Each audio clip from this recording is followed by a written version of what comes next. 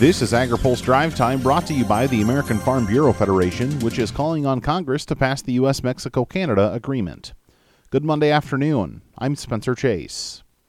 The Trump administration has officially signed a trade deal that will boost access for American ag products into Japan. The deal was announced at the recent UN summit in September after an agreement in principle was struck in August. Speaking at a signing ceremony today at the White House, President Donald Trump said the deal would be a game changer for U.S. ag. In the United States, these deals are a game changer for our farmers and our ranchers. We love our farmers and we love our ranchers. We've been working very hard on this, providing them with significantly enhanced access to a critical foreign market. The deal is targeted at specific industries, including agriculture. Trump says the two countries are also hoping to produce a broader deal. In the months ahead, our teams will continue negotiations on remaining areas of interest to achieve a final and very comprehensive agreement. We're working on that right now. There's some big things that we're working on. On other trade fronts, House Ways and Means Chair Richard Neal led a group of House Democrats on a visit to Mexico over the weekend, and Chinese negotiators are expected in Washington for another round of trade talks later this week. The nation's farmers and ranchers have received billions of dollars in trade assistance in the last 2 years. AgriPulse's Ben Nuelle reports on what one ag economist suggests they do with the money. An agricultural economist is warning producers to be smart with the extra money they're getting from the Market Facilitation Program.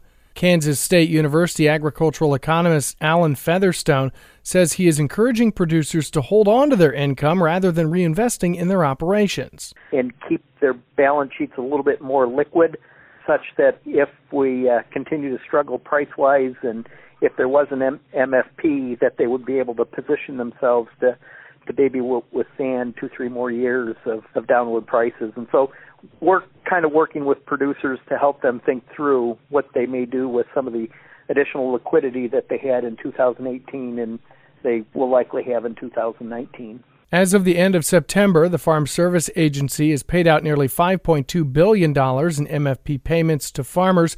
The top 5 states were Iowa, Illinois, Minnesota, Nebraska, and Kansas. For AgriPulse, I'm Ben Nuelle. The Trump administration's Friday announcement to account for future small refinery exemptions from the renewable fuel standard gives the biofuel industry a new rulemaking process to observe. National Corn Growers Association President Kevin Ross says he's encouraged by language in the administration's press release. It says more than 15 billion gallons of conventional ethanol should be blended into the nation's fuel supply beginning in 2020. You know, when the administration comes out and with that line in the sand saying 15 billion gallons is the number and higher, that's what we certainly want to hear. You know, that's why I want to engage with them on this rulemaking process and make sure we get exactly what we were looking for within that. Biofuel backers said SREs were taking actual gallons below the 15 billion gallon blending target. Speaking on this week's Open Mic, Ross said the rulemaking effort could provide the market boost some were expecting with the initial announcement.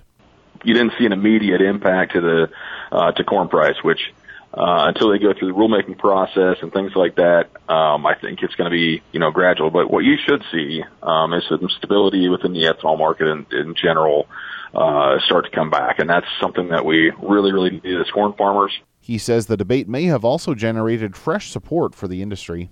I think within that discussion, you saw a lot of people recognize and really re-engage on the issue of renewable fuels. And so as a side note to it, with the frustrations, I think we did gain a lot of people, their opinions have changed and certainly got more vocal on the topic as well. So hopefully that's good for long-term demand for us and long-term sentiment within the public. But I guess I can just tell you that I think Friday's announcement was a step in the right direction for sure. And I think farmers should be pleased, and hopefully we can move forward, with this administration and getting the next policy in place for growth of renewable fuels. To hear more from Ross, check out this week's Open Mic on agripulse.com.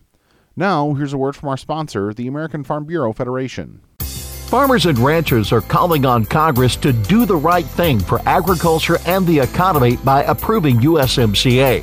On top of a $2 billion boost to American farm exports, passage of USMCA will help farmers get back to the roots of their success. Trade, not aid. That's all for today's Drive Time. For more agriculture, trade, environment, and regulatory news, visit agripulse.com. Reporting in Washington, I'm Spencer Chase.